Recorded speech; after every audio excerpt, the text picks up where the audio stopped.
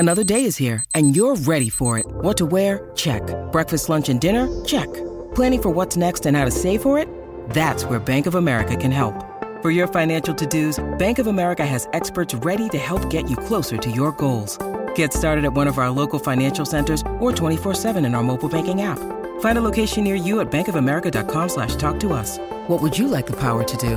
Mobile banking requires downloading the app and is only available for select devices. Message and data rates may apply. Bank of America N.A., member FDIC. When you need mealtime inspiration, it's worth shopping Kroger, where you'll find over 30,000 mouth-watering choices that excite your inner foodie. And no matter what tasty choice you make, you'll enjoy our everyday low prices, plus extra ways to save, like digital coupons worth over $600 each week. You can also save up to $1 off per gallon at the pump with fuel points. More savings and more inspiring flavors make shopping Kroger worth it every time. Kroger, fresh for everyone. Fuel restrictions apply.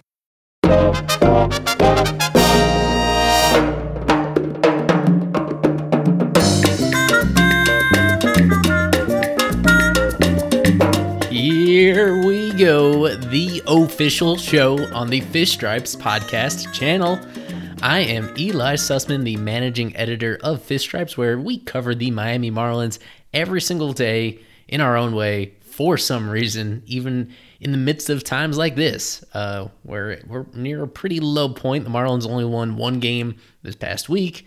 They got swept 3 straight by the Yankees this past weekend in frustrating fashion. They are a season worst 17 games below the 500 mark, but we still have fun with it. And we hope you have fun with us, listening to us, reading Fish Stripes, following along on all of our platforms.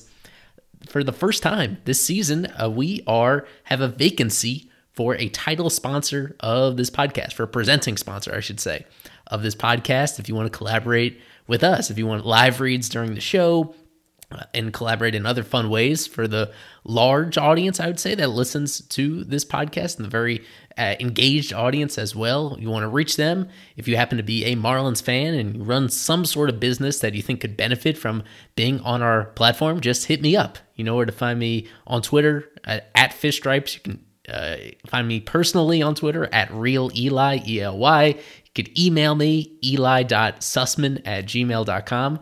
If you're willing to pay just a little bit to be involved with us and support us in what we're doing, we would make it worth your while. So that's something that I wanted to get out of the way early on as we continue on with this show at this time.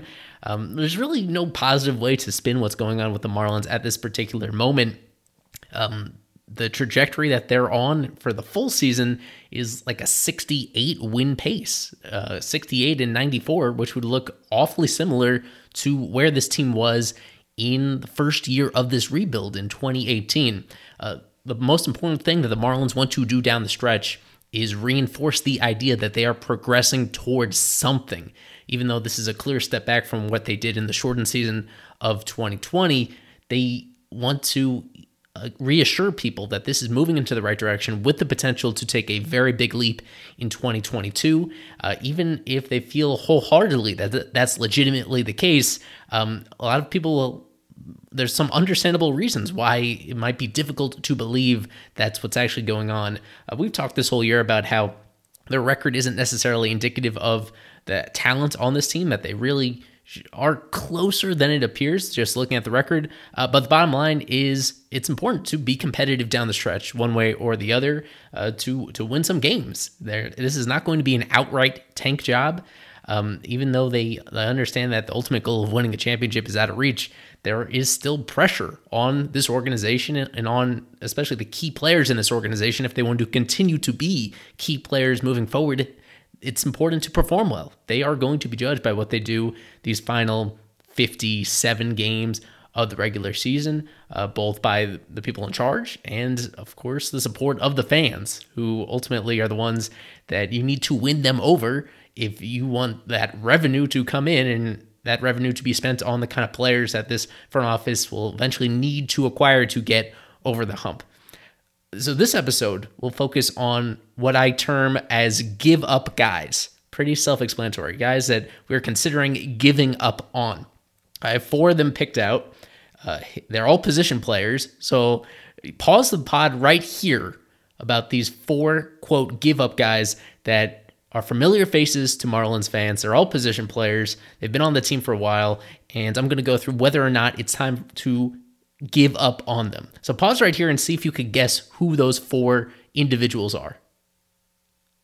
All right, time's up. They are Magneuris Sierra, Jorge Alfaro, Isan Diaz, and Lewis Brinson.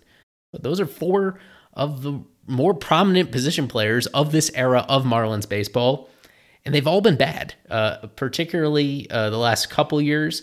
But we're going to go through them one by one and see where we stand on them. Because as frustrating as it could be, these guys are relatively young. You could say, in the case of most of them, that they are at that spot in the aging curve where you think they are in their prime or about to enter their prime. And the Marlins do have somewhat of a troubling history with letting go of these guys too soon. That's one thing that, especially at this very moment in the team's history, when they want to be building towards something, the last thing they want to do is let go of an affordable, controllable, relatively young player right before that player really clicks. Starting with Sierra. So one of the keys when we go through all these guys is, exactly what sort of flexibility the Marlins have. With Sierra, they do not have much flexibility. He is, I think he's about as young as any of these guys. He turned 25 in March, but he is out of minor league options because of how he was handled at the start of his career. He was out of options last year as well. He played just well enough last year to stick on by at the time, but this year, we've seen a lot of Sierra. He has been on the active roster the entire year. He's the only one of these guys who's been on the Major League active roster since day one. In fact, it's a really short list of players who have actually been on this Marlins roster from start to finish in 2021. Sierra has been one of them, and for the most part, it's been more of the same with him. What's been different is that coming out of the gate, he had a very marginal role. Like, they did not make any sort of concessions to force him into the lineup until Starling Marte got hurt. And even when he was hurt, Sierra couldn't really wrestle consistent starting playing time. Even now, with, of course, Starling Marte gone, with Adam Duvall gone, with Corey Dickerson gone, with Garrett Cooper injured, Sierra is not even a true everyday starter. So the organization has come to that realization that there is this very limited ceiling on Sierra, and most of it comes down to the fact that he does not hit the ball hard. He does not make enough quality contact. His career hard hit percentage is about half of the league average, which makes it one of the very worst among all position players who have actually gotten, as I said, hundreds of plate appearances to this point of his career. He is someone at times that really electrifies on the bases, but not really so much this year. I really have a hard time putting my finger on any individual plays this year where it felt like his legs really changed the trajectory of a game. He has had a couple of those moments in the previous years. He's just not as aggressive on the bases as he should be for somebody that has the type of speed, and he does not get on base in the first place enough. So during his Marlins career, dating back to 2018, a .282 on base percentage. And of course, with the lack of impact that he makes on the bat, his slugging percentage is even lower than that. He has not hit a home run in his major league career. Maybe he gets lucky at one point. There are some moments where, if he pulls the ball the right way, he is physically capable of hitting it over the wall if it goes to the right spot. It hasn't happened yet. He's had over 400 chances at the plate in major league games to do it, and he has not done it. He's out of options. He just has such a limited ceiling because of what he doesn't do with the bat in his hands. And although he makes a lot of contact, there's only so many infield hits that you can trust to get against major league defenses. It does not add up to being even a replacement level offensive player, although he's very good defensively and very versatile defensively. There's a base hit into center field. Here comes a throw from Sierra. Gets to the plate. Picked by Leon, and he applies the tag. You gotta be kidding me. What a throw by Sierra, and what a play on the back end by Sandy Leon. I could see in the right situation with a certain major league team where he has that very valuable and important role. Some of the names I mentioned a few moments ago that were in the Marlins outfield to start the year, they had an older outfield and a less athletic outfield in particular with Corey Dickerson and with Garrett Cooper. So when there were games early in the year where both of them were in the starting lineup, or even when Cooper alone was in the starting lineup, Sierra was that obvious candidate to come in later in the game, to pinch run for him, to be a defensive replacement. And now for the rest of that season, this season, that is not like a fit because the Marlins do not have any old outfielders anymore. Everybody, all their outfield options right now, age 27 or younger. At the major league level, waiting at AAA, there's no old guys. Some, even though Sierra might be a marginal upgrade over some of them, as a runner, as a defender, it's like not important enough to actually go out of your way to get him into the game.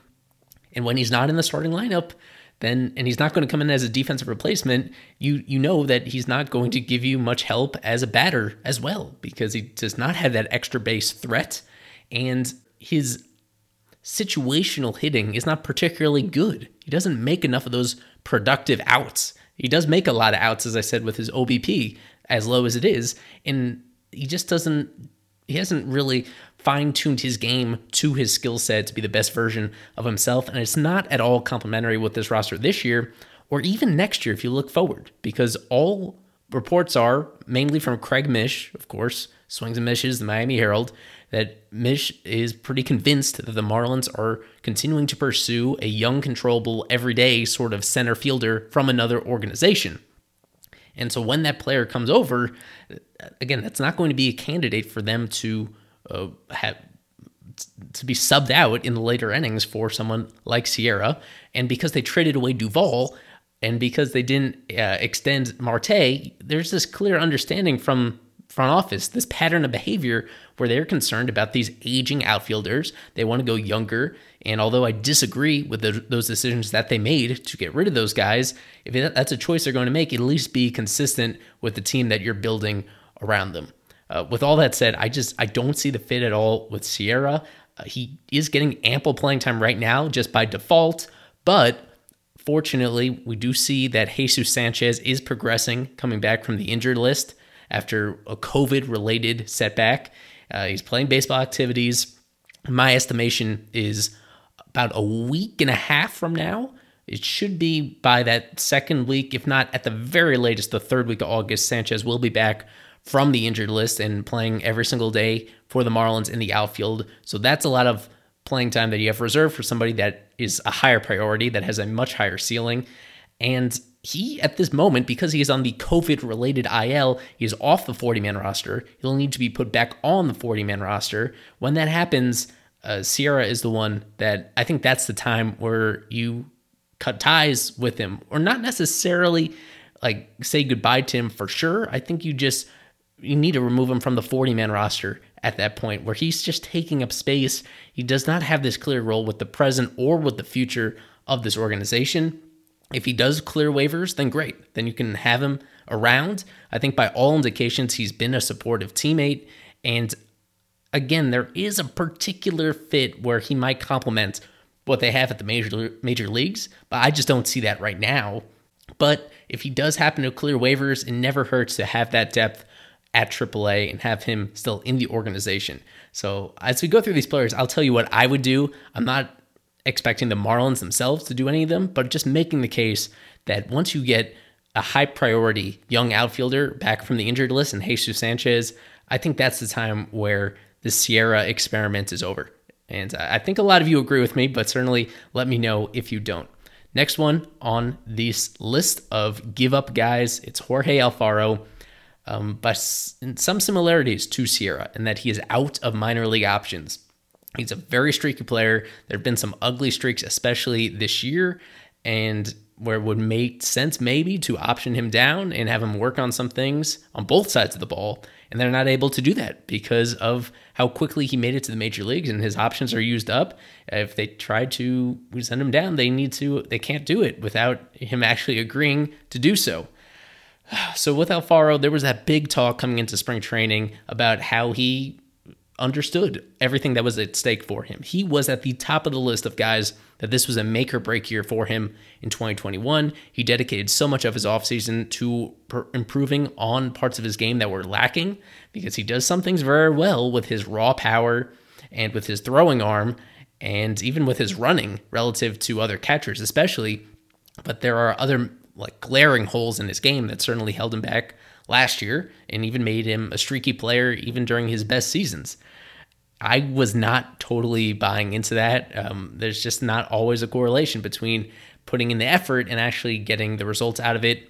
With him, what you've known is that he is so extreme in a bad way with his plate approach and with his selectivity, his decisions to both when he makes those decisions to swing and, of course, the contact issues that he has when he does actually think he know where the ball is heading.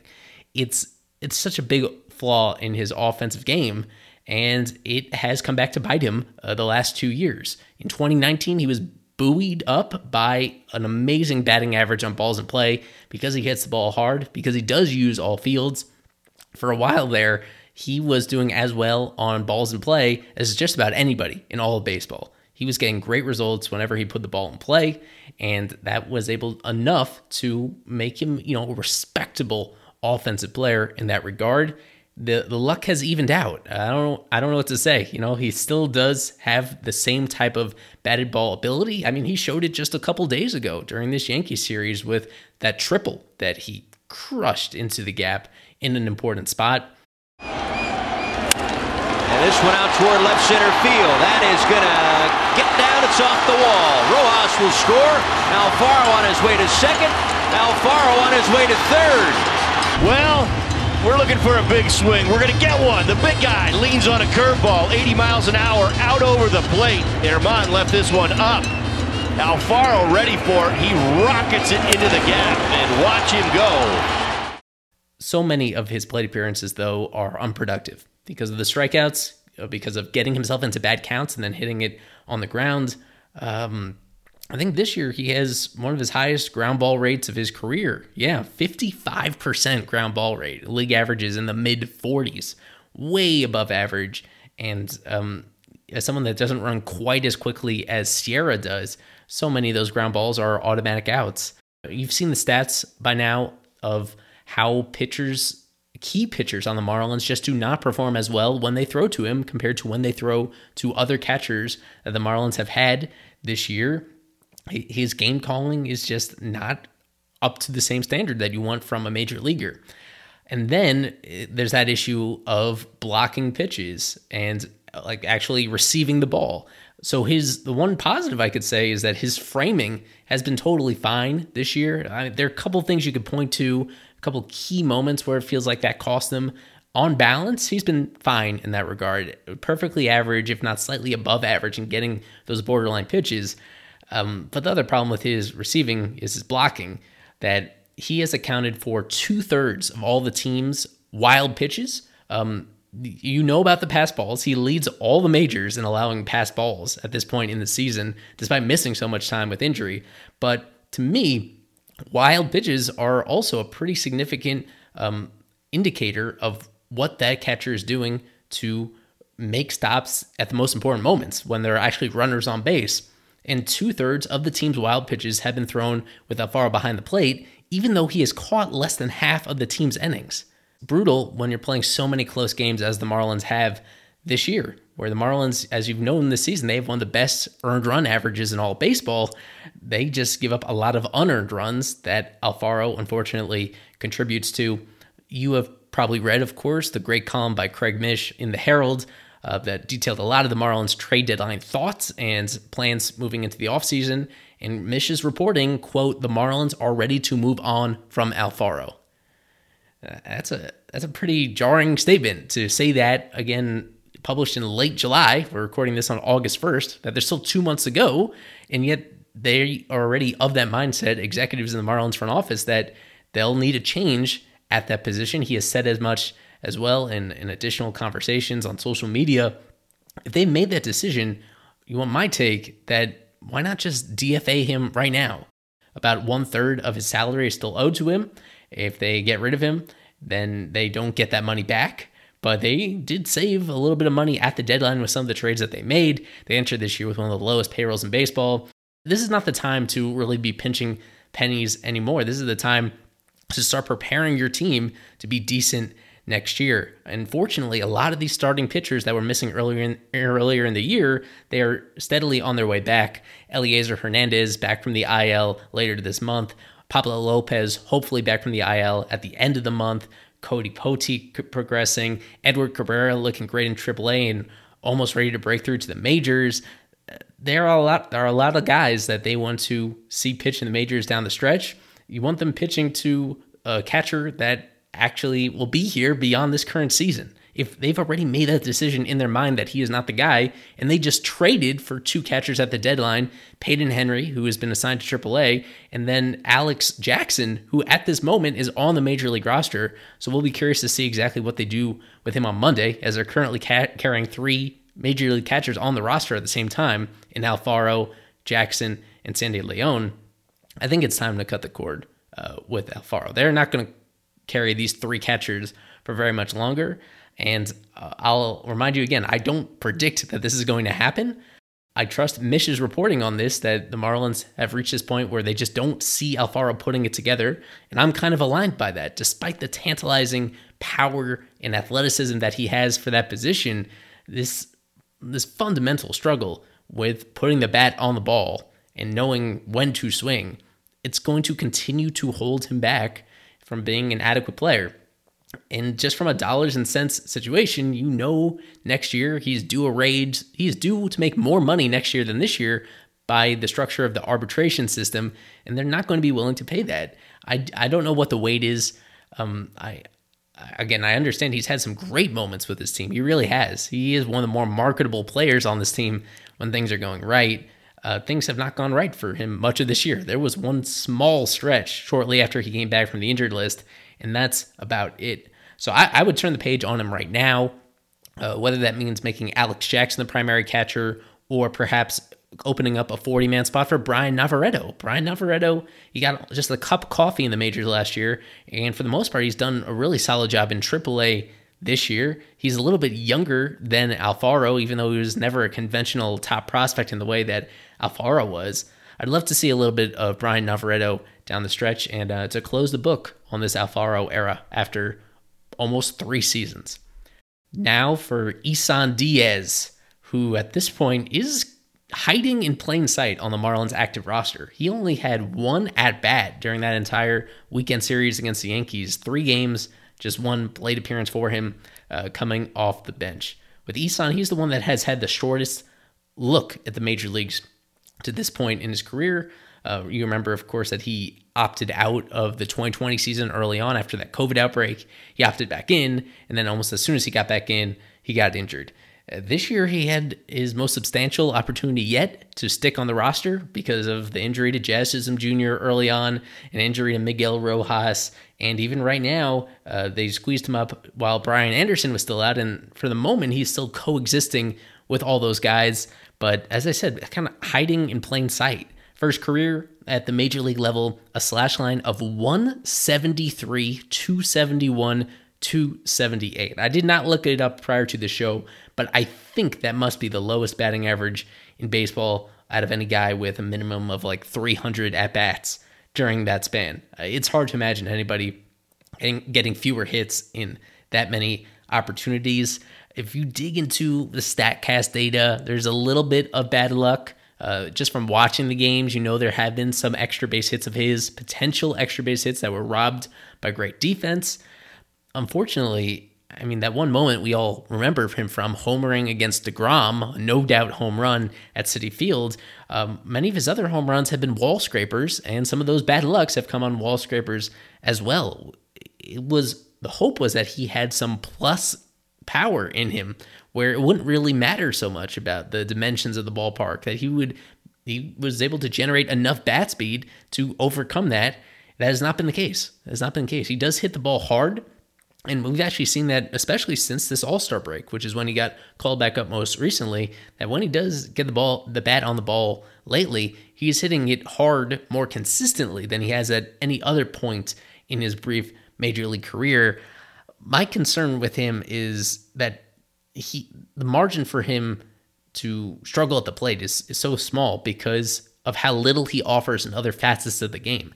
He was raised for most of his minor league career as a second baseman, and it just has not translated as well in the majors as we thought it did. With his arm strength is nothing special. His hands are not particularly good.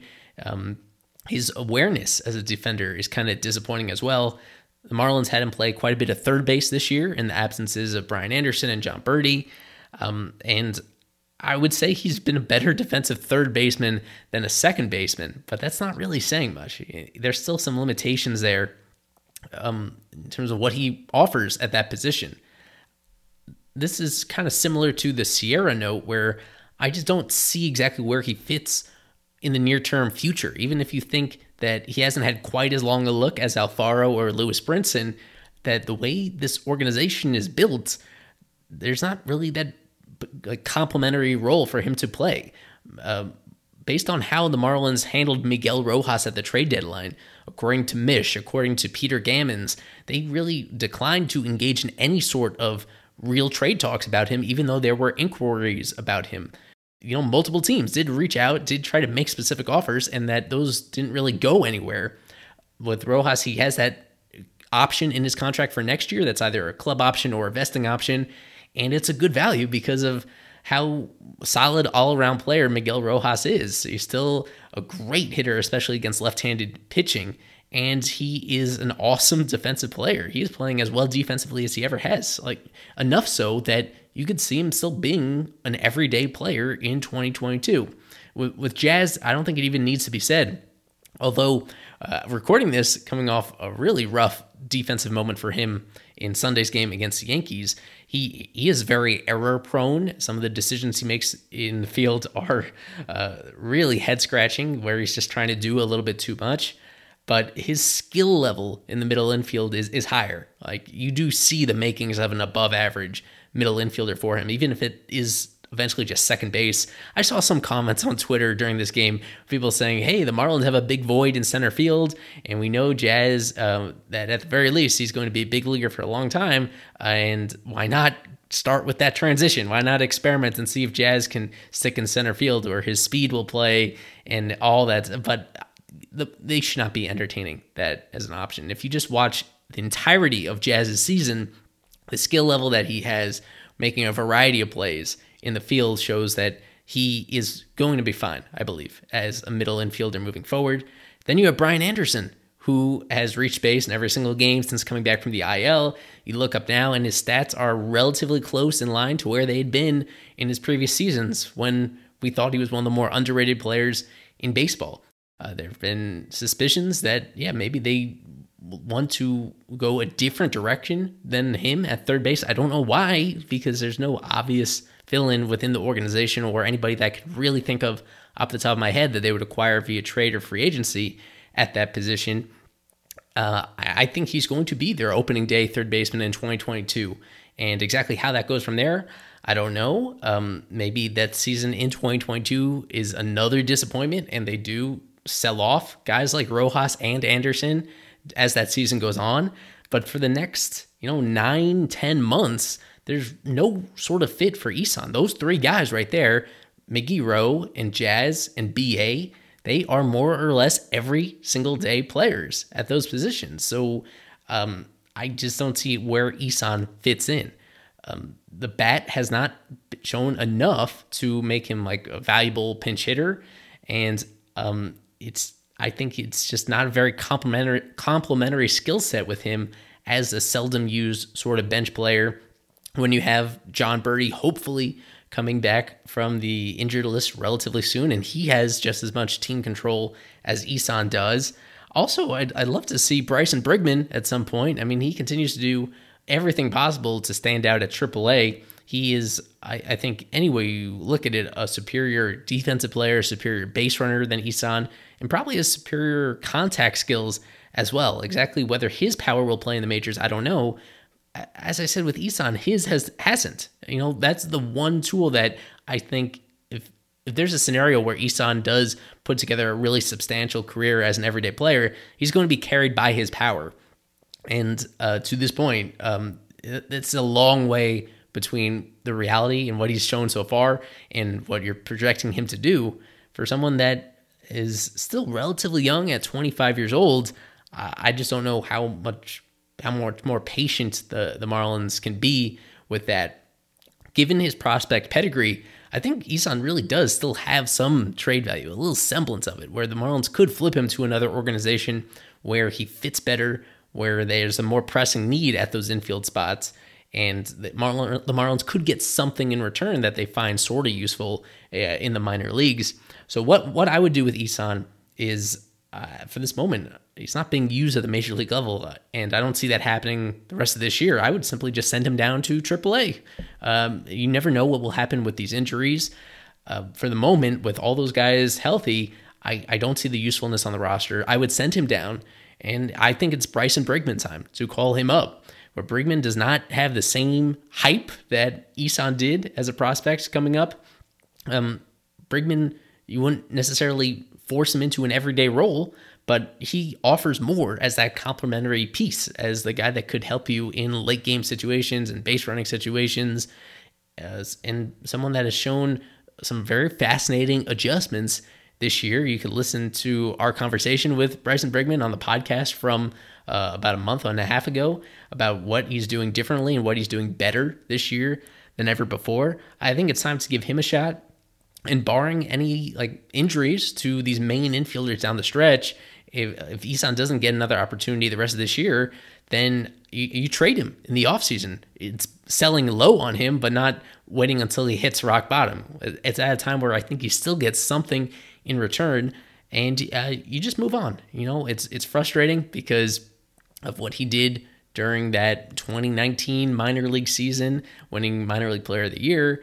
And a lot of the hype for him, and of course, dating back to the reality that he was part of that Christian Yelich trade. But I think it doesn't make sense. It just doesn't make sense at this point. The decisions they should be making down the stretch should be productive.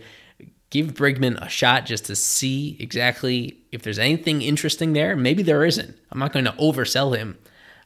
But with Isan, the fit just is not logical for the Marlins, and they shouldn't be trying to force it anymore. The final guy of these potential give-up players is the one that has been on top of our minds for years now, the former top prospect in the Marlins organization, Lewis Brinson. Brinson, of all these guys, is having the best season in 2021. I'll give him credit where credit is due, that he is playing as well as he ever has here at age 27.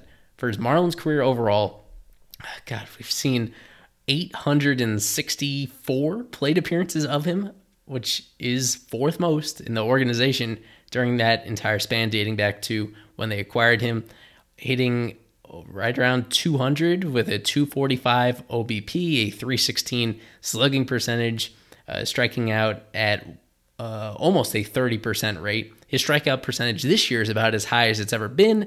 That being said, there's a little bit of a trade-off in that he is slugging better than he ever has. For a moment, his slugging percentage ticked above 400. Even now, he is slugging for this season higher than the Marlins as a team are slugging in the high 300s. He is better than the average Marlins hitter at getting extra bases, which I think says a lot more about the Marlins offense than it does a positive for Brinson. But there's been that, and I think he has just steadily gotten even better as a defensive player, where he is a clear plus defender in a way that Isan certainly isn't, that Alfaro certainly isn't, and pretty much on par with Magneuris Sierra in that regard, that he has that ability to fit in at any of the three outfield spots. His throwing arm has improved as his Marlins career has gone on. He helps in that regard. Even the unfortunate side with him is that, the base running has never translated the way that we thought it would. He just does not make aggressive decisions on the bases. He doesn't even try to see if he can put pressure on the defense and make something happen out there in most cases. That you're really relying on the defense and relying on the bat against left-handed pitching. The Marlins at this point, it's sort of similar to Sierra, where I give them some credit that they're not trying to pretend that he's an everyday player anymore. They're just not trying to sell that anymore, and there's nobody within the organization that is delusional enough to believe that he has that ceiling anymore. He's had all these reps, and there are enough fundamental issues with his offensive approach that he's just not going to be an everyday player. He continues to struggle to identify pitches out of the hand, off-speed pitches, and take bad swings out of them. And he has this unwillingness to use the opposite field. He goes to the opposite field like less than 20% of the time on his balls in play, which drives down his batting average and makes it easier for defenses to shift against him. It's evened out a little bit recently, but for his career, since coming up into the league, that Brinson has one of the bigger disparities between his weighted on-base average and his expected weighted on-base average. This is according to StatCast, where based on where he hits the balls and how hard he hits them, they feel he's been pretty unlucky throughout most of his career. And to me, there's not a whole lot of luck involved with that. That has more to do with his batted ball profile, that he is just way too predictable, and there hasn't been much adjustment in that regard, even as he's had better results these past couple of years than in his previous years. So he's reached a point where I think he's pretty comfortably a replacement level player, if not slightly better than that. I went fairly into detail, I remember at the start of this year, before the season, about how I was disappointed that they kept him over someone like Harold Ramirez. Like, I thought we reached a point with Brinson where I was ready to, cut ties with him before this 2021 season. And we're at a point where, don't get it twisted. Like, my expectations for him have not changed much whatsoever, but the little bit of progress that he has made and, the particular skill set that he has honed, it makes him more complementary to this team than the guys that I've mentioned, Isan or Alfaro or even Sierra, where just like Sierra, as an overall value player, he might not even be better than Sierra, but I do feel he's more complementary with his ability to hit left-handed pitching. Just the fact that he makes quality contact every now and then, which you don't get from Sierra. The Marlins made this decision to, clean out all those veteran outfielders. And one key here is exactly what they do with Garrett Cooper. Cooper was playing a ton of right field this year, as you know, when he was healthy. And that, although that did not contribute to his season-ending injury, that the organization has expressed concerns about having him play the outfield on a regular basis. And I think a lot of people can understand why. That somebody at his size, historically, those guys do not hold up well durability in the outfield. That it's very tough on players of that size. So we'll see exactly how they handle Cooper. And I think until they make that decision of how he recovers from his season-ending elbow surgery and how he fits with the team next year, assuming there's a DH, but also have to wait to see exactly how they pursue other outfielders to kind of fill in these holes. We're at a point where, to me, there's really no locks whatsoever in this entire outfield. It's amazing that we've gotten to this point where I'm optimistic that Jesus Sanchez will fill one of those spots, ideally right field. Once he does, exactly what sort of ripple effect that has with Cooper, I don't know. Wait to see. And that's where I am with Brinson. It's kind of a cop-out answer. I gave you more specific ones with these other guys. With Sierra, as I said, I'd have him designated for assignment as soon as Jesus Sanchez gets back. With Alfaro, I would have him cut right now. That it's time to just rip off the Band-Aid and turn the page on a guy that internally you already feel is not part of your future at all.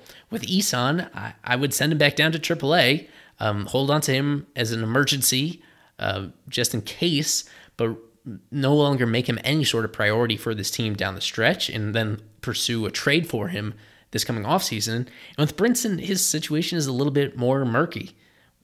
I really do feel that it might be best for everybody involved if he does go to another organization, turns over a new leaf, what have you, just get a fresh start from that, because the fact that he was, through no fault of his own, just through the eyes of evaluators, he was that consensus best prospect in the Marlins organization when they acquired him, that in fact, the reality that he's not going to come close to being the player he was projected to be, it might be tough for him mentally, and not in his very best interest to stick around, and it's not going to be comfortable for the fans. That I don't think the fans are ever going to get fully behind him, even if he does prove to be this really adequate fourth outfielder type who complements the rest of this roster. So if the fans are going to be frustrated by him and kind of amplify every mistake that he makes, I wouldn't be opposed whatsoever of them just saying goodbye to him. But what I do feel is that just given how this outfield shakes out right now, there's no rush for him. I think he should stick on this roster the rest of the season. Play a lot against left-handed pitching. They're not going to force him in there as an everyday player. I like what I've seen from the new guy, Brian De La Cruz, during his first series with the Marlins. We do anticipate that Jesus Sanchez is going to be back very shortly. There's still enough time in the minor league season with either Peyton Burdick or JJ Bleday to really catch fire in the minors, and maybe they get a cup of coffee at the end of the year and would obviously get priority over Brinson as well. In the meantime, I don't think it hurts to have him hang around the team for the rest of this year and try to use him in a particular role that benefits everybody involved. So I'm curious about what you guys think. I mean, these are players that are very familiar to all of us, but I wanted to have this kind of conversation about what it is about them that is going wrong, and how they fit with this organization moving forward, and the specific decisions that the team should make based on all the factors that we have in mind. Let me know what you think. Hopefully the next pod coming up is a little bit more positive. I think we'll be focusing on some prospects and draft coverage there, coming off the news that the Marlins draft class is all official. That was maybe the biggest development. Not a surprise based on where things were headed, but that confirmation that number 1 pick Khalil Watson has signed his deal and been introduced. It's a huge boon to this Marlins organization that they hold in the draft class that it did. I'm sure we'll be talking about it later this week on the pod. I've been Eli Sussman here with Fish Stripes. We'll have our live streams coming up for the upcoming series. There's still a lot to cover about this team down the stretch. As I said up top, still a lot of pressure on them to perform down the stretch. The way that they're heading right now, if they finish last place in the division the same way they did in 2018, 2019 on the surface, that's going to drive a lot of people crazy. That's going to make a lot of people discouraged heading into 2022. There should be some urgency to play well and to have the right personnel on the roster down the stretch. I'll be watching closely for sure, and I hope you guys will continue to be listening to us on the Fish Stripes podcast. Thank you, as always, for your support and your time. Go Fish!